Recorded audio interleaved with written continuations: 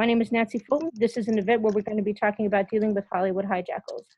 And our guest today is Dr. Roberta Shaler, and she is a relationship expert who helps the partners, employees, exes, and adult children of relentlessly difficult people she calls hijackals. Her work has been featured on Fox News, Psych Central, Cosmopolitan, Good Housekeeping, The Good Men Project, eHarmony, Care2, Greatest, Pulse, and The Needs, among many others. She is the author of 16 books, including The Definitive Guide to Dealing with Relentlessly Difficult People. Even the U.S. Marines have enlisted her help. You can learn more about Dr. Shaler's work at forrelationshiphelp.com and via her YouTube channel, For Relationship Help. She's also host of 2 podcasts, Emotional Savvy, The Relationship Help Show, and Save Your Sanity, Help for Handling Hijackals. Dr. Shaler, would you like to talk for a few minutes about how you actually decided to pick up this particular aspect of psychology and make it into a practice that you do indeed practice worldwide? Sure. I'm just delighted to be here, Nancy, and I'm so glad to see so many people joining us. Why I made this the focus of my practice is really quite simple. I was raised in a den of hijackals. I attracted them, I married them, I divorced them, I co-parented with them, and finally I had to heal from them. And while I was going through that process, there was no one to help because people did not recognize this. And so I made it my job to find out how to help people recognize, recover, and rediscover themselves after being with a hijackal or being raised by one.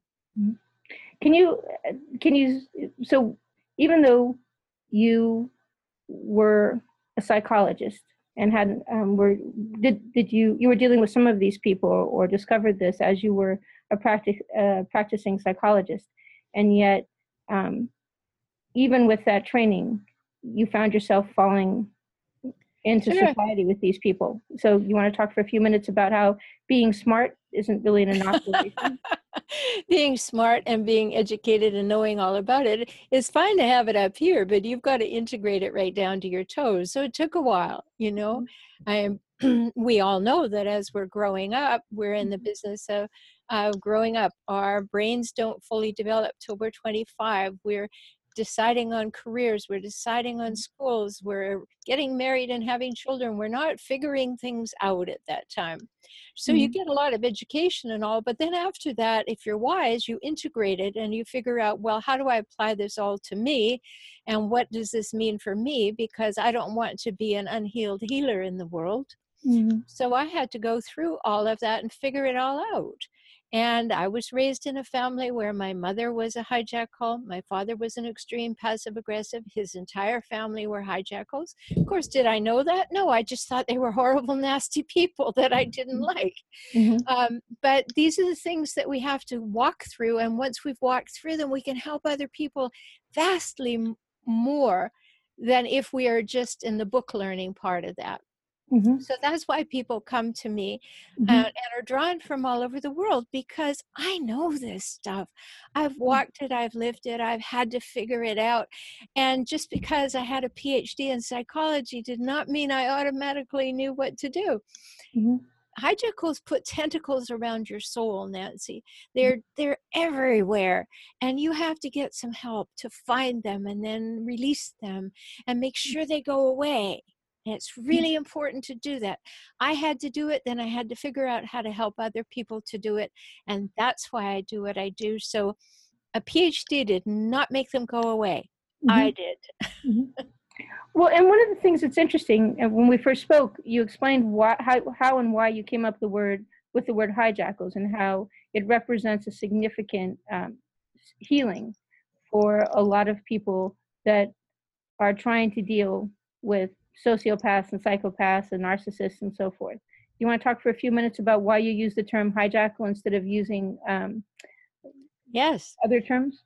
Yes, it's really important to me that we talk about this, because many people who are hurting, they go rushing to the Google goddess and they put in how they're hurting.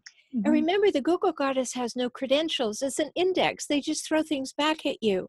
So what does it throw back? Suggested psychological diagnoses. unless you're a psychologist or a psychiatrist, you can't make that diagnosis. So therefore, you take it in and you go, oh, they've got a problem.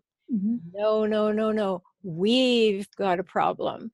So I created hijackals as a term, a non-clinical term, to describe the patterns, traits, and cycles of these people. Because it doesn't matter what the label is, whether it's psychopath or sociopath or histrionic or borderline or narcissist. It doesn't matter, antisocial personality disorder. What Mhm. matters is how they behave and how you interact with them. So the definition of hijackals, Nancy, are Mhm. people who hijack relationships for their own purposes, then relentlessly scavenge them for power, status, and control daily. Mhm. Do you think one of the reasons people have such a hard time dealing with hijackals, whether it's in their career or in their personal lives, is that they have a hard time believing that it's actually happening? They things happen to them and they don't know what those things are. They know that they're being hurt, but they don't understand. They tend to think, I'm hurting myself, or if only I were better, or if only I were more tolerant, or if only I were stronger, then I wouldn't be feeling this pain and this wouldn't be happening to me. Can you talk a little bit about what about a person makes them attractive to hijackals and keeps them in, and what about a person helps them stay in those relationships that you can help them solve? Sure. Well, those are big questions, but we'll address it from a start. Mm-hmm. First of all, you're right. I Mm-hmm. mean, good people will take on, like, there must be something I'm doing. I could do it better. This person really can't be behaving like this. I mean, they behave in jaw-dropping ways. You know, Mm-hmm. one of the hallmarks of hijackals, and I have a home study program that you can take called Seeing the Cycles, so that you really, really understand and get into some depth about these things. Mm-hmm. But some of the things about these, one of them in particular is incredulity. They count on the fact that you will be saying to yourself, who does that? Who talks that way?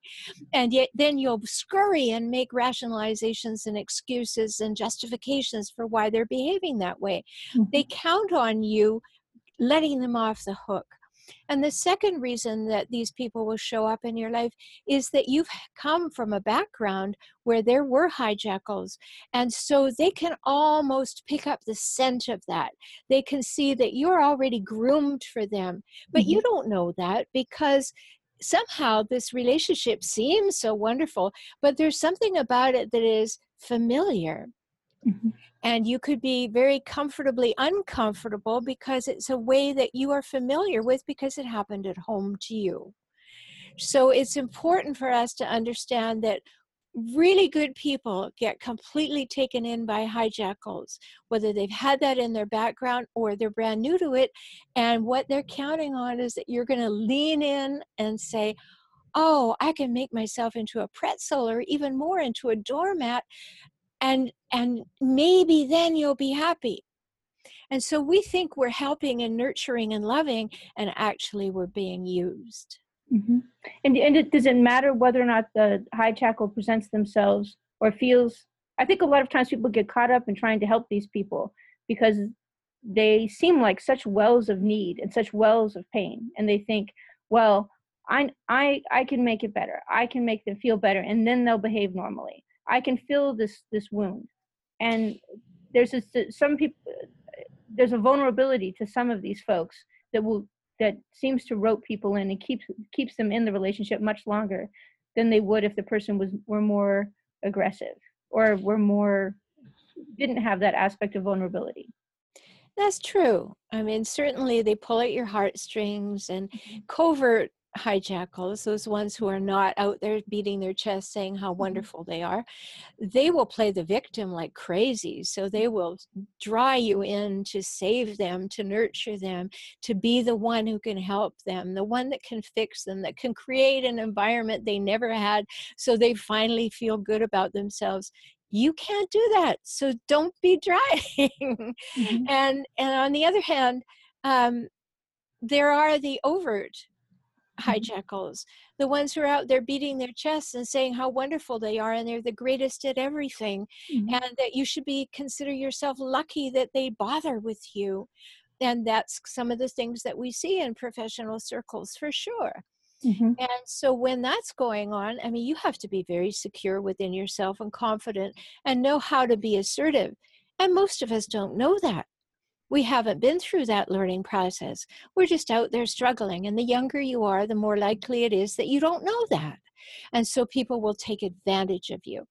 And hijackals have a chameleon-like quality that when you meet them, they seem like the best thing ever, that they've known you forever. They are your soulmate. They have arrived. They are the person. They can be your Svengali. They can do anything. They put that out there to reel you in. And then when they really feel they firmly have you, then they will start treating you badly. And you won't believe it. You will keep believing that they wanted you, they loved you, they had all those things going in the beginning. And you'll keep telling yourself that story while they systematically dismantle your self-esteem. And is that part of their process, when in order for them to maximize the amount of support or resources or relationships that they can take from you, is taking apart your self-esteem part of that, or is Oh, it? absolutely. Absolutely. Take apart your self-esteem and part you from your friends and family. They want to cull you from the herd, keep you for their own, and tell you how life will be. Hijackals like to define your reality for you. They will say, you don't feel like that. No, that's not what you think. You've never thought that way. Let me tell you how you think and how you feel. And they'll rip your experience away from you and say that they know you better than you know yourself. And those are the moments when you have to let those red flags just shine through. And remember, if you're a person who wears rose-colored glasses, it's darn hard to see red flags. So you may have to rip those rose-colored glasses off. Is it the case that if I'm working in an office that's particularly toxic and there's a hijackal at the top, are the people around him likely to be hijackals, or are they likely to be victims that will tend to keep you in that milieu rather than letting you go, self-reinforce the messages that you receive? Well, both sides are true. They can be hijackals themselves, or they can be what we call flying monkeys. Flying monkeys are people that the hijackal has convinced that they're right, and they'll support them to the ends of the earth. Mm-hmm. So they will then become people who use you as prey as well. Mm-hmm. So is it the case that you can find yourself punished if you leave the presence of a hijackal? Like, what Sure, happens? because all those people are going to say, oh, we've got to gather together and make sure that person is really excluded, that we will do a smear campaign. A hijackal will do a smear campaign on anyone. If you reject a hijackal, they are going to go to everybody that you know and convince them that you were the problem and they are golden. So they're vindictive. It's not the Oh, case that they sure. just let you go. Oh, no, they never let you go. You are their supply. They need you to feel powerful. So, they'll let you go for a moment and then they'll try and pull you back. Or they'll let you go and they'll find some new supply. And as soon as that supply diminishes, they'll come back and try and reel you in. It's an ongoing process. It's very difficult to get away from a hijackal. Very difficult. And the courts don't make it as easy as would be wise either. Really? So one of the things that I found interesting about the information that you provided is that you work with people who are married to hijackals, but you also work with people who are business partners of hijackals. So is it the case that when people end up in these relationships where there's economic interdependence, that they are prey, and creating that separation turns out to be an extremely expensive process? A very expensive process, because they reeled you in the beginning, and you did things in a mutually trusting way that was a false pretense. So you may have contracts, you may have embroilments, you may have entanglements that you did in all good faith. And then you find that only one of you is planning to keep the contract. And then they're going to blame you for everything that happened. And they're going to take that to court and present that in that way.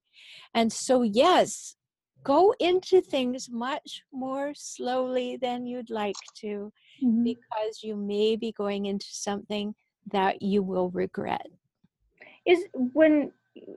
Do the courts recognize, I guess the courts don't really recognize the fact that one person could be deceptive, that you married somebody who's an incredibly deceptive person, or that you've got a partner who's incredibly deceptive.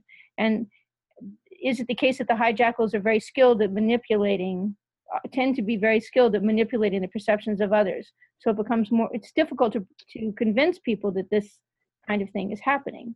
Is that yes, that's true.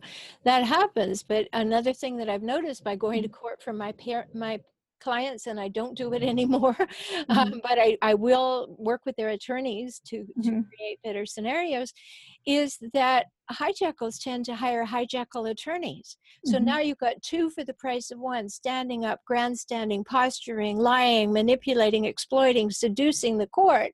And the court only sees a snapshot, a moment in time as presented to them of the picture of what they're dealing with. They don't get the whole nasty video. So if you have a very skilled hijackal with a very skilled hijackal attorney, you're going to suffer. You need to get somebody on your side who is going to poke holes in all of that in a mighty way. I think that one of the things that's shocking to me is that there are a lot more hijackals in the world than people are aware of. They do tend to gravitate to positions where they're in authority. Is it the case? Have you ever had a hijackal come to you and say, "I know that I'm mentally ill. I know I have problems. I know I'm destroying lives. How can I get better?" Or is that just something that never happens? It happens in one kind of hijackal. And let me give you that distinction. There are hijackals who sometimes demonstrate empathy. When they really, really, truly, a person with a borderline personality disorder particularly, they truly feel terrible that they did or said or created something. They feel terrible, but they have to go through such a lot of therapy in order to sustain the desired interaction that they want to have in the moments when they are in that place where they just want to act out. But the rest of them, no, they don't care at all. They have no empathy. I have a free ebook called How to Spot a Hijackal. So if you're thinking that you might have one in your life, rush over and get that. Just go to forrelationshiphelp.com and click on the hijackals tab in the navigation. The second thing is I have a whole program, an online program called Seeing the Cycles, and that will take you in depth. There are 13 videos, there are articles, there are worksheets, there are all of that to really investigate what was really going on with me. What am I really seeing? What's the truth here? So that you learn those 10 hallmarks of hijackals and they won't get by you again. I think a lot of people don't get involved in therapy because they think that it's going to take a long time, or they think that it's going to be incredibly expensive, or they think that it's not really necessary, I can heal myself. Can you talk a little bit about the benefit of, what are the benefits of actually getting treatment? Are they just getting rid of hijackals, or does it have other benefits? And how long does it take? Well, everybody's different in terms of how long it takes, but it takes longer than you wish it did because you've been attractive to hijackals for longer than you wish you had. So we have to go back and find those tentacles around the soul. For some people, it happened in a past adult relationship. That takes less time than if it happened to you right from the moment you drew breath and took up space on this earth. And in order to know that you have the right to draw breath and take up space, you have to go back and inhabit those places to learn to be assertive. So yes, it can take quite a while. But if you think about it, well, I've been in the world for 42 years, and for 42 years, I've felt kind of like I've been taken advantage of, and that I'm working really hard to get people to like me, and I'm doing all kinds of things, and yet they turn out badly. What price does that have in terms of time or money in order to not feel like that in your life anymore, not to enter into any of those relationships anymore? So you have to look at it from a very broad perspective of what's the cost in your life to continuing, and what is the joy of not continuing. So, I have programs where, as I say, you could take the Seeing the Cycles program and learn a few things about that. But then I work with people individually. I also have days when people can come to me, or in Southern California, I will go to them for a higher price. But where I will go and we will work together for 9 or 10 hours and really just get right into something like that. I also have an online coaching program called Healing After Abuse. So you have small groups of 12 where you walk through a whole lot of things with that group and uncover and discover things and do all of things together. So there are many ways to do that, or you could come into one-on-one work with me on a weekly basis or a bi-weekly basis, and let's find out what it takes. But yes, it's going to take time. Those things were put into your psyche long before you willingly accepted them. And so you don't even know much of the stuff that's there. You know the surface, but we can't surf, we have to dive, and that takes time. Is it the case that when people feel liberated when, as they start, you talk about tentacles, you know, feelings of strange rules that you learned at home that you apply everywhere, or feelings of worthlessness, or feeling like I don't have a right to speak, I'm not as good as other people, I need to be treated this way because I'm undisciplined. Is it liberating when these tentacles start to come off? I mean, do you see that people tend to feel an impact sooner rather than later once you start pulling those strange rules out of your head? Well, many times people will come to work with me, or they'll ask what the work is, and I say, well, I give people back the use of both hands. And they're always surprised when I say that. And here's what I mean. Somebody has not put themselves on mute. I fixed it. Strange, very strange. Go ahead. And what I mean by that is you don't have the use of one hand, because the one hand is used for firmly holding the lid on a can of worms. So what the consulting process does, what my consulting process does, is we take one worm out at a time, dissect it, decide if we want to keep it, if it has value, where we got it, what it's useful for, if it needs to go. And slowly we take those things, reconstruct your life in a way that gives you the use of both hands. Now you know that you're healed and you're healthy and you can be confident, and you're not concerned that you're going to be sucked in, hoovered in by another hijack call, that somehow they're going to prey upon you and you're going to be that prey. You're going to be willing and living prey to them. No, you're going to slowly, and yes, sometimes, takes a while because they're very, very careful, very, very clever, but you learn that. And then you feel confident, and then you feel like you're safe in the world again. And when you're looking over your shoulder all the time, you don't feel safe. Can I trust this person? Is what's going on there? I want to. And then you'll get with the wrong person again. It seems like for people is there a benefit to people who have children, who have found themselves over and over again in these toxic relationships? Is there a benefit to families and to children that are of those families when one of the people actually decides to get the therapy that makes it possible for them to not attract these people going forward? Sure, because you're the model of how to be a man or woman, and how to be a man or woman in relationship. And when you start changing the model that you are, your children start benefiting from that immediately. And that's a great gift to give to yourself, and an even better gift to give to your children, because those children don't have a choice. They're going to watch what you do, and children are far more likely to do what you do than do what you say. So you're building that in, and if you change and you become healthier, your children will get a better model. And do you have programs that help families as well as just individuals? Sure, because my sessions can be used as a family session or an individual session or a couple session. So I work in packages of sessions so that people know that they're going to get ongoing help. I don't do one-of things.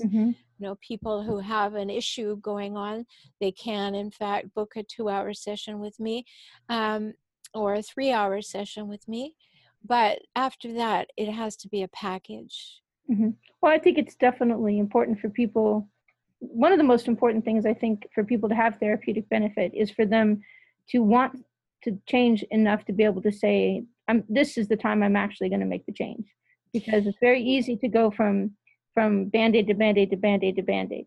Yeah, it certainly is. You're absolutely right, Nancy. And the thing about that is that you have to decide that you're going to do it in a systematic way, Mhm. not a little hit here and a little hit there. It doesn't Mhm. work that way. You systematically built this into who you are. Now we have to systematically take it out and rebuild and replace so that life goes better. So my packages all work in a time frame. So Mhm. it's got wiggle room so that, if something happens and you can't come along, but that it says, I am engaged. I want this. Right. I want these changes. Mhm. I think that's true. I think that I also like things that are bounded because I think that tends to make people feel a little bit more like there's an end at least to this part of the process or to this step in the process, which I Yes. think for a lot of people who enter therapy, their concern or their fear is that they're going to be in therapy for months and years and never see any progress, which is true. I mean, I've seen people who, and I, I don't know quite how it happens, but they end up in therapy they have a weekly apparent therapy appointment and they've had it for 20 years. Yeah. Well, uh-uh. It Mhm. doesn't work that way. Mhm. That's somebody who's building a second home in Maui. Y- your therapy should be effective.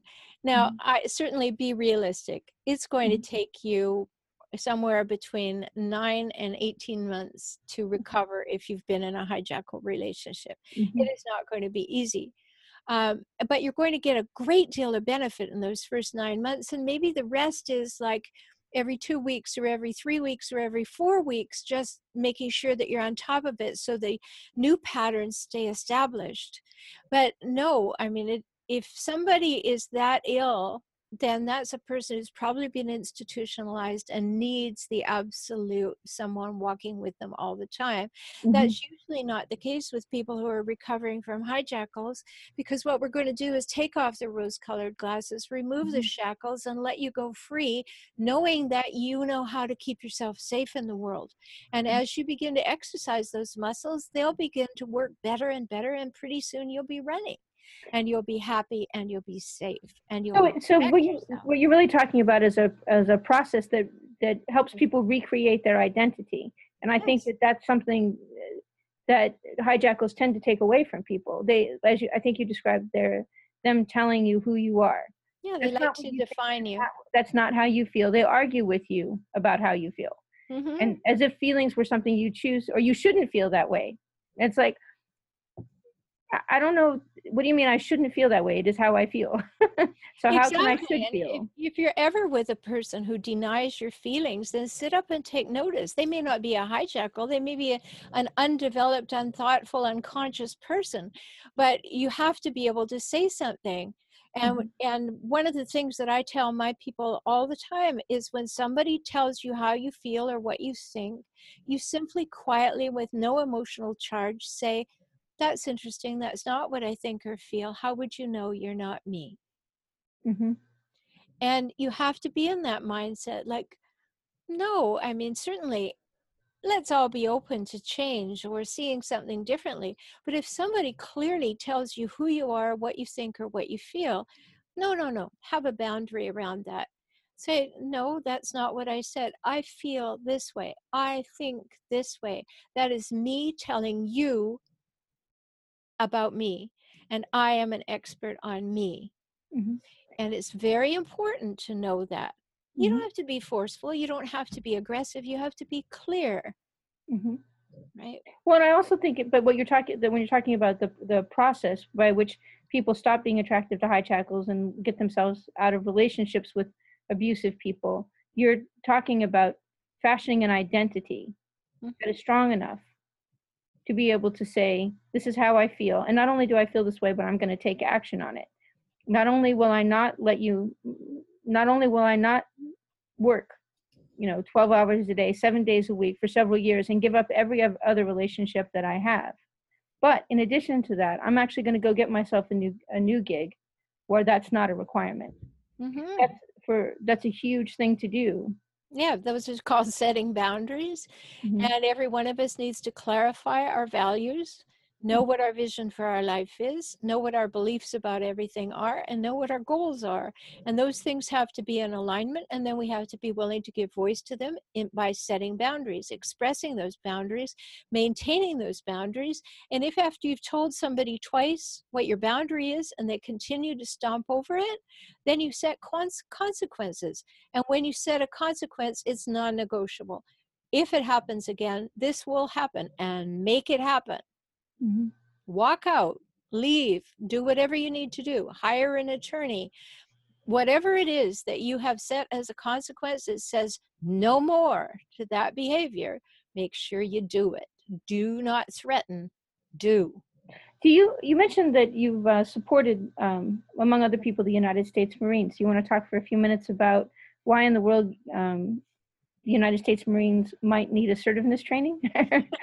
Well, it wasn't really assertiveness training. It was dealing with difficult people. And then, of course, there was somebody they had in mind that was particularly difficult. But when I'm working in corporate situations or organizational situations like that, Nancy, it's important to not single somebody out and say, you're the problem. It's important to say, how do we build this team in a better way? Educate everybody as a beginning to see if they will pick up on it and move forward. If Mhm. they don't, then you have taken a good step that will meet the requirements of any kind of uh, um, governing body that Mhm. says, about employment things. But with the Marines, of course, they have situations where if you're an enlisted person, they expect you to be aggressive and take orders and do what you need to do. But in the Marine structure, you have enlisted people, you have non-enlisted people, you have supervisors, you have management, you have excluded management, you have all of that on a team. And so they're not all playing with the same rule book.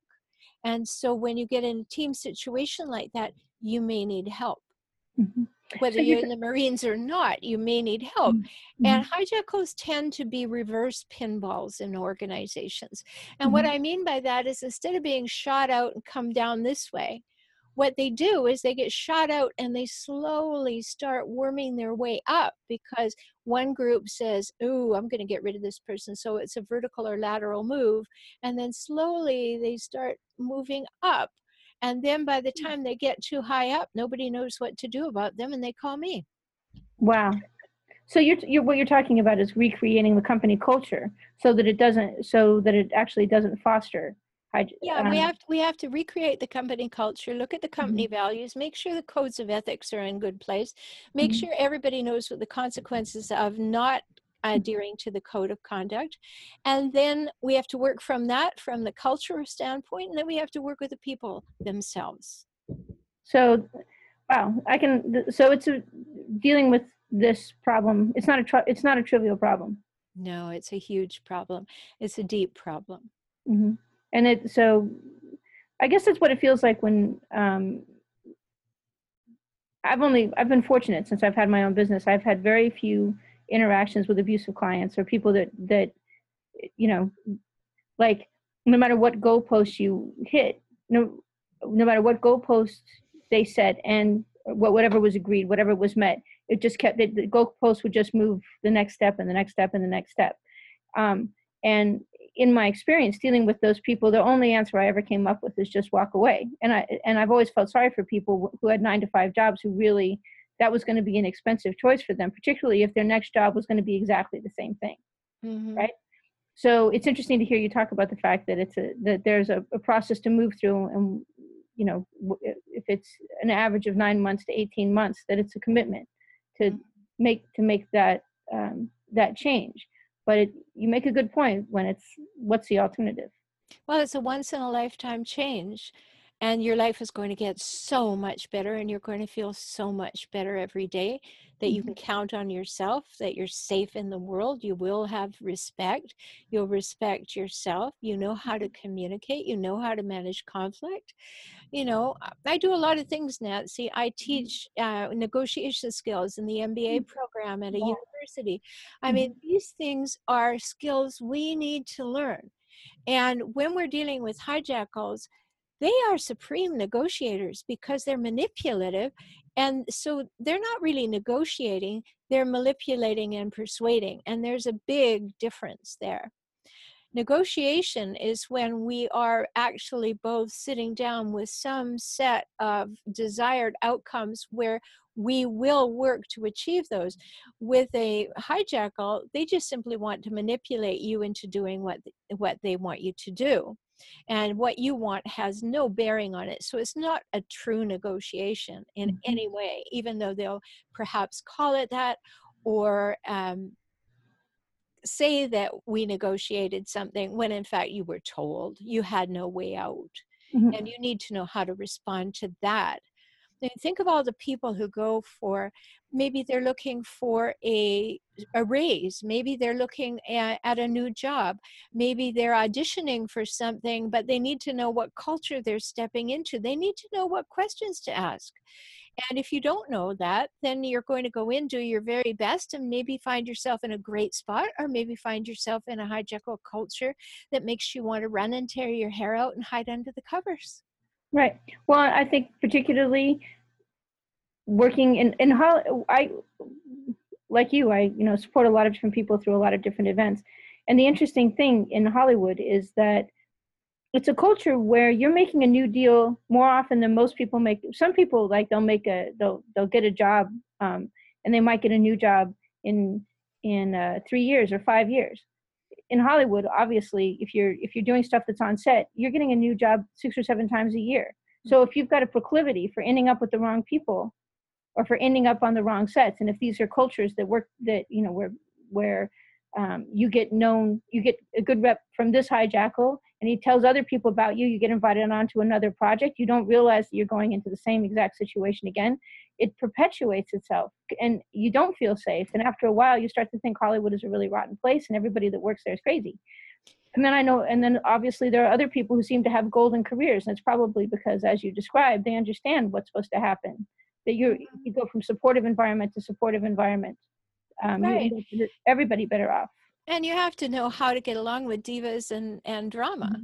There some people are pseudo hijackals. They try something and they think they're going to get away with it, and when they don't get away with it, they just let go. Right. But hijackals are tenacious. They don't let you go. They never let you go. And there's a difference there. But you're always going to be involved in drama around a hijackal, and not the good kind at all. Right. And that's something you have to notice, that's what they do. They perpetuate drama. They play one group against the other. They play your desires against your fears. They're always doing things like that. And when you recognize that, when you wake up and smell the herbal tea, then you have a beginning. Then you can say, no, that's not going to happen to me anymore. So when you if people want to reach out to you for counseling, they can go to your forrelationshiphelp.com website. Yes, right? There's a navigation tab there that says "Work with Dr. Shaler." And is that the same? If somebody, do you have any resources available on your site for people that are working in a professional environment and need specific advice or insight? Sure, you can look at all the blog posts that are on For Relationship Help. I have 150 videos on YouTube that I've done. So my channel there is called For Relationship Help. You can come along to my podcast, Emotional Savvy, or you can come to the podcast, Save Your Sanity, Help for Handling Hijackals. Very, very specific information there. If you have a particular question you'd like me to address on the podcast or a YouTube video, you can send that to forrelationshiphelp.com/submit, and I will answer that. I also have, starting tomorrow, a very exclusive in the sense that it's running on my website as opposed to Facebook, a monthly group, which only costs $14 to belong to, but it's a place where you can ask your questions, talk to one another, away from Facebook, where nothing can happen. Anonymously, right? Yes, well, it's not Mhm. anonymous at all. It can be if you want it to be. You can make up a name, or you can actually honestly interact with other people there. But I wanted to take it away from Facebook, Nancy, so that people did not have that worry. Who can Mhm. see this? How do they see this? No, it's going to be completely on my website. And if people want information about that, they can just send me an email at rs@forrelationshiphelp.com. That is like, I think it's, I, my mother was uh, got interested in therapy when I was a kid. So, and she was studying. Long story, I ended up getting a lot more therapy than I wanted. Or actually, I enjoyed it quite a bit. But looking back, I go, I feel like I was going to help other people. Like they needed, like they had a kids group, and they needed, they needed 10 to make up the number. But the interesting thing is, I really think group therapy is incredibly and profoundly helpful, because a lot of times it's hearing somebody else Yes. describe something that's happening to them, and your instant response is, why would you let that happen?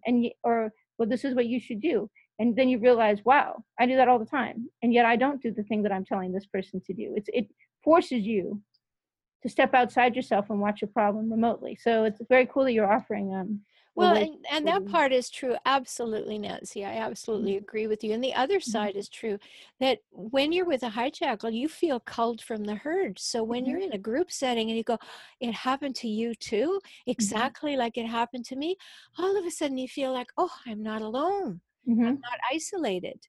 And that's so important. So very important to know that, the number of hijackals statistically is going up in the United States and Yes. in other countries around the world. And Mhm. we need to be on it. And the only way that we know the statistics are going up is the statistics around people who have been formally diagnosed are going up. The Mhm. chances of a hijackal going for a diagnosis are slim to none. So if they actually are going and have to go either through a hospital visit or a 730 evaluation for a divorce, Mhm. or a jail sentence or whatever, if those numbers are going up, think how many undiagnosed people there are, which must be going up. So the Mhm. statistics currently vary between 1 in 4 people and 1 in 10 people you're going to Mhm. meet who has hijackal tendencies. Yes. So it's very important, if you haven't met them yet, to be prepared to know what to look for, which is why I have the Seeing Your Cycles program. But if you have had one in your background and you never want one again, you need to be forearmed. Mhm. And that's very important Well, and I because, also think it's the chance that somebody hasn't met one is incredibly low. And I think I think particularly there are some industries, and Hollywood is definitely, entertainment industry is definitely an industry that appeals to that particular, sure, um, we'll have power over people. I right. mean, if you want to have some fun at some time, everybody just go and look up the top careers of psychopaths and see what they're attracted to. It's But terrible. what they're attracted to is having power over other humans. Mm-hmm. And that is obvious in some professions, that that's where you get that power over other humans. It's just by default, because either you have the clout or you have the money or you have the opportunity and nobody else has it. So therefore you have the power. And then they exercise it in a very unjust, manipulative, and exploitive way. And then we see things that we're now seeing in the newspaper far too frequently. People who have used that power and misused it and abused that power. And then we have a lot of damaged people who weren't willing to step back. They felt they needed that. And so they stepped forward. And now, when they've had years to think about it, they realize that that was terrible. Mm-hmm. And how did that affect me? So, if you had somebody like that, sure, I mean, that's not 18 months of therapy, that's going to a program and figuring it out. Maybe a 4-month group coaching program where, what actually happened to me in this situation? What did I take from it? What have I done since then that maybe I'd like to change because I picked up some poor mental habits or poor ways of thinking about myself or other people by that experience of being with that hijackal. I And agree. Yeah, and I don't want that coloring the rest of my life. So I want to expunge it and make sure that I don't carry it forward. Well, I think for a lot of people, it's just choosing not, it's just thinking, you know what, I don't want to be a victim. That's just not, I just not going to do that anymore. At some point, everybody draws a line and says, that's it, I'm done. I'm not going to be a victim. And whatever it Yeah. takes to not be a victim, that's what I'm going to do. Yeah, and I don't use the word victim very freely. I call it being prey. Mm-hmm. If you don't know you're being prey, you are unwitting prey. Right. So you want to be that person who is the armadillo, that they can't prey on you. You know when to put up your Teflon and let things slide off you, and that nobody can get to you. And you need to know how to put the Teflon on. You need to know when to use the Velcro and how to know the difference. Mm-hmm. And that gives you facility in life. That allows you to be able to be in charge of your life. And that's how you want to feel every day, I hope. Mm-hmm. No, I definitely agree. And I think, so, I don't know. I think I'm always telling people to go get therapy, but I specifically think that I've known several people who have left the industry specifically because they felt so abused, and they just felt like I just could never face it again. So I'm not going to be I was a screenwriter. I'm not going to be a screenwriter. I was a DP. I'm not going to be a DP. I was a producer, but my experience was so toxic. I'll never do it again. I was an actress. I'm going to give up acting because I'm never going to do it again, because they don't want to put themselves in that position again. And it seems like a terrible price to pay because somebody behaved, because you got involved with the wrong people. So what I should do now is I should ask if anybody has any questions they'd like to get answered. They could send an email to nancy.fulton@yahoo.com, and I'll go ahead and check for those questions right now. And then if you can try to use the chat system as well, but I sometimes find that some people don't like to share personal questions with the group. So, because it has your name attached to it, you know. So if you have any questions, please send an email to nancy.fulton@yahoo.com, and I'll go ahead and I'll do a quick check to see what's there now. And then, let's see.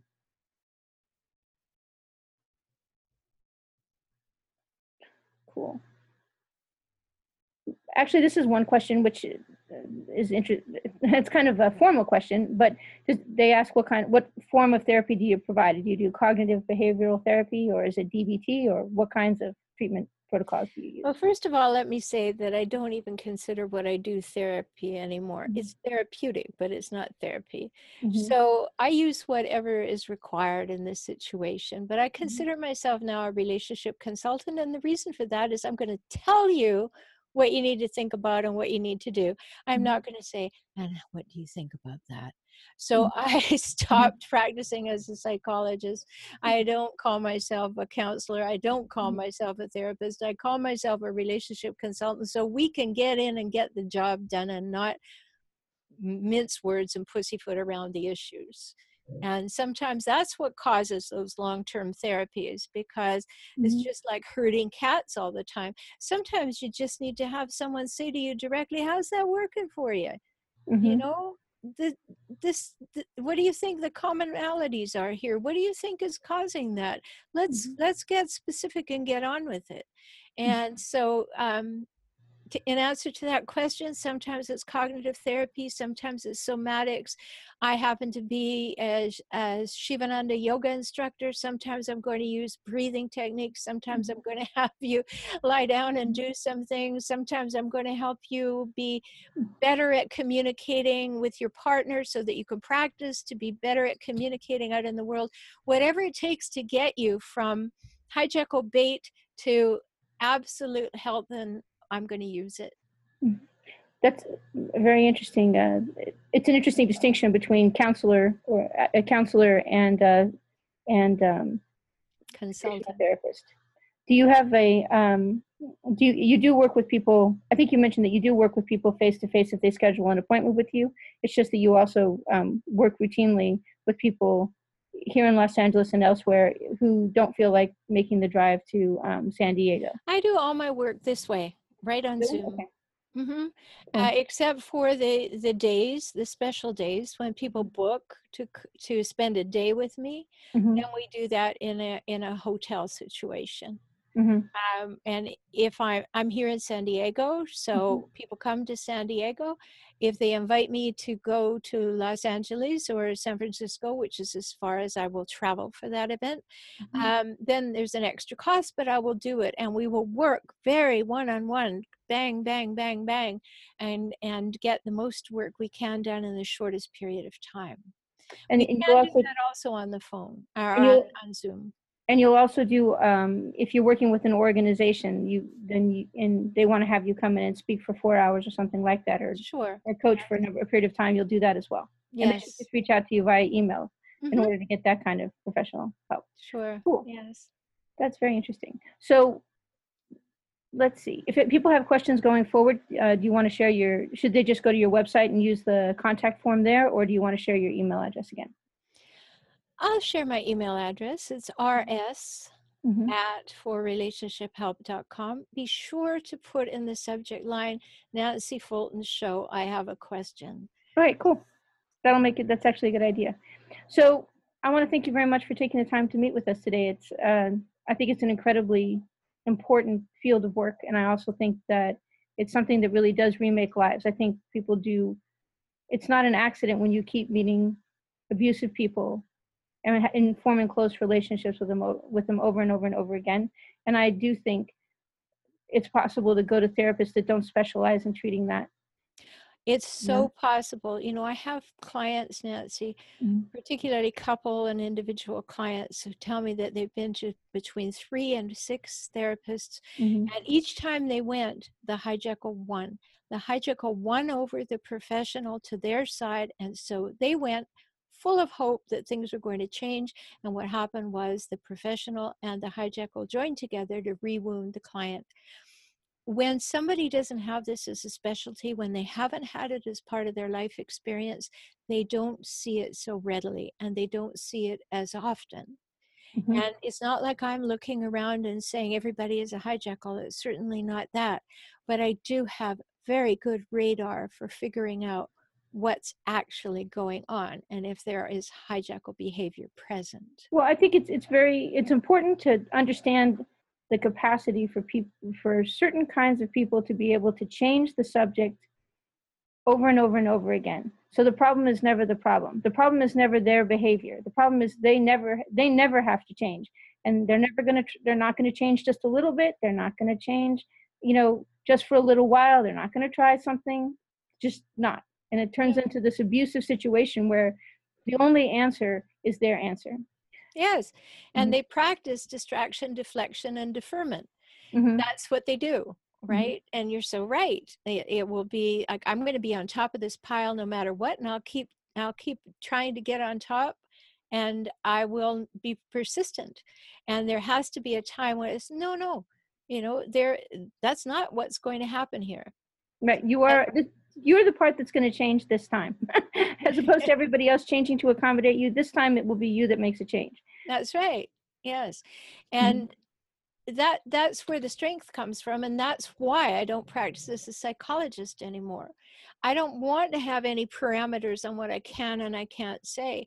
I Mhm. want to be able to be direct, and gently direct and kindly direct, but honestly direct, and say, okay, I think this is the next best thing, the next best step, the next best thing to look at. And Mhm. when someone tries to take over the appointment, not Mhm. going to happen, because that's why you came to me. Right. So, which is again the kind of thing that hijackals are not. They're not even going to do that for an hour. A lot of times they'll just like, nope, can't do that for even an hour. So, I don't know if you can respond to the question that somebody posted as we sort of tie up our call, but it says, can you name a few instances for actors, DPs, directors, producers getting hijacked by hijackals? Um, I I think one can name. I'm pretty sure the girl, the Tippi Hedren, when she was having birds thrown at her by um, Alfred Hitchcock, that might be a pretty good example. And the fact that after she rejected his sexual advances and complained about having live birds thrown at her for many hours, despite the fact they were harming her, and her career was blackballed by Alfred Hitchcock, I think that might represent somebody who was slightly on the hijackalish side. You think? I mean, that's hijackal, sadistic, that's all kinds of horrible things. Well, there's a sadistic edge to not every hijackal is sadistic. Some of them are pretty much, they just want what they want. If they don't want to hurt people, they don't enjoy hurting people. They don't get a sexual thrill. But there are there's a percentage of hijackals. There's certainly a collection or a selection of people who have certain personality disorders that lend themselves to being actually sadistic. So it's that you end up crying is not an accident. Oh, absolutely not. Those are all situations of demonstrations of power over you. Whichever way they come at it, they want to have power over you. And it's not just a case of sexual, it's that they want to have emotional power over you, mental power over you, spiritual power over you, physical power over you. They just want to win. The number one hallmark of hijackals is they must win, whether that's discussing whether you want Thai or Chinese food tonight, or whether or not you are going to determine your entire life's journey. They want to win. And they must win, and they will win until you say no more. Well, it's been an honor speaking with you, and I look forward to, with your permission, I'll go ahead and edit this up, let you take a look at it, and if you give me the okay, I'll make it available to the people that I support through my groups and in my Facebook groups and so forth. And I'll try to introduce you and your work to as many people as I can in the industry, because I do think that Hollywood, we have a huge Me Too movement and I support it, but there's a lot of recognition, Me Too, but there's not what comes after that. I agree with you. I agree with you. We have to do the work beyond that. And we have to recognize that it doesn't just stop with recognition. Right. Right. To say that, but you are important. You are absolutely important. Your life is important. Do the work. Do not just say, oh yeah, I belong in that group too. I'm one of those. No, step up and step out and speak up and get that strength. Understand deeply what happened to you, why any of this was acceptable to you. Replace the things that are not working in your life with things that empower you and make you strong. And then you will go forth from now on feeling as though you can take care of you, and you do know your boundaries, and you will make them non-negotiable, and that you're safe with you. That's the number one thing, Nancy. I think and I think there's some people say, well, it's gone on so long, it's too late, or no, it's those are all just ways of saying that you're not worth it. You should get help in order to live your life. You can say, well, 9 months or 18 months or 2 years or whatever seems too long, but what's the alternative? Because you're going to live those same 2 years anyway. That's right. And I have people in my practice who have been married to somebody for, one of the women, I think about 34 years before she woke up and smelled the herbal tea. And she said, oh my goodness, I didn't know this was a thing. And when she started to realize that she was not alone and that it was a thing, she was able to turn it around. And for people who want something right away, right this minute, go to Facebook and go to my closed group. It's called Optimize Life. Join in there. There's 500 people there that will say, yes, you're welcome. Let's talk. Let's talk about issues. Let's talk about our stories. Let's make sure that this doesn't happen again. So that group is called Optimize Life. Just search for it on Facebook. It's facebook.com/group/hijackals. I think it's a great idea. I think starting on, for a lot of people that are unfamiliar with the processes involved, I think joining a group may be, if you've never had therapy and you're afraid of getting therapy, it may be one of the most comfortable ways. Sure, you can hide out there. You can lurk. Yeah. Watching somebody, well, and it's fun. It sounds funny. I can't tell you, I should let you go, but I've met so many people over the last few, I come from California and we do therapy here, but I know people from the East Coast, and it's like when you look at them and you go, you think you need to see a therapist, and here's some, I just think you'd be happier. And it's like, it is honestly like saying they're the worst people ever. Like you're saying that I'm broken. I'm saying, no, I'm saying you're not happy. You never, and that you might be happier. So if you're afraid of therapy, I think it's any way that you can start interfacing with other people. Yes, you'll not only be happier, but you'll be more powerful within yourself. You can count on you. You can Mm-hmm. be safe with you. You can respect yourself. Mm-hmm. You don't respect yourself when someone walks over you. You That's don't true. want to be that trampled person. You want to Mm-hmm. know what to say and why to say it and how to say it so that that doesn't happen. It's just a way of keeping yourself safe and being able to give your best self to what's going on, not spending time in resentment and feeling like you're not empowered. Exactly. And I think nothing is more important to the creative process. It's just you have to be able to think Yes. clearly, and Yes, you be able have. to stand up for yourself and your work. Well, I really, I can't tell you how much I enjoyed today's conversation. I think it's very important, and I look forward to sharing it with others. Thanks so much, Nancy. It's been a pleasure to be with you. I hope you have an excellent afternoon. Thank you. You too. Goodbye, everyone.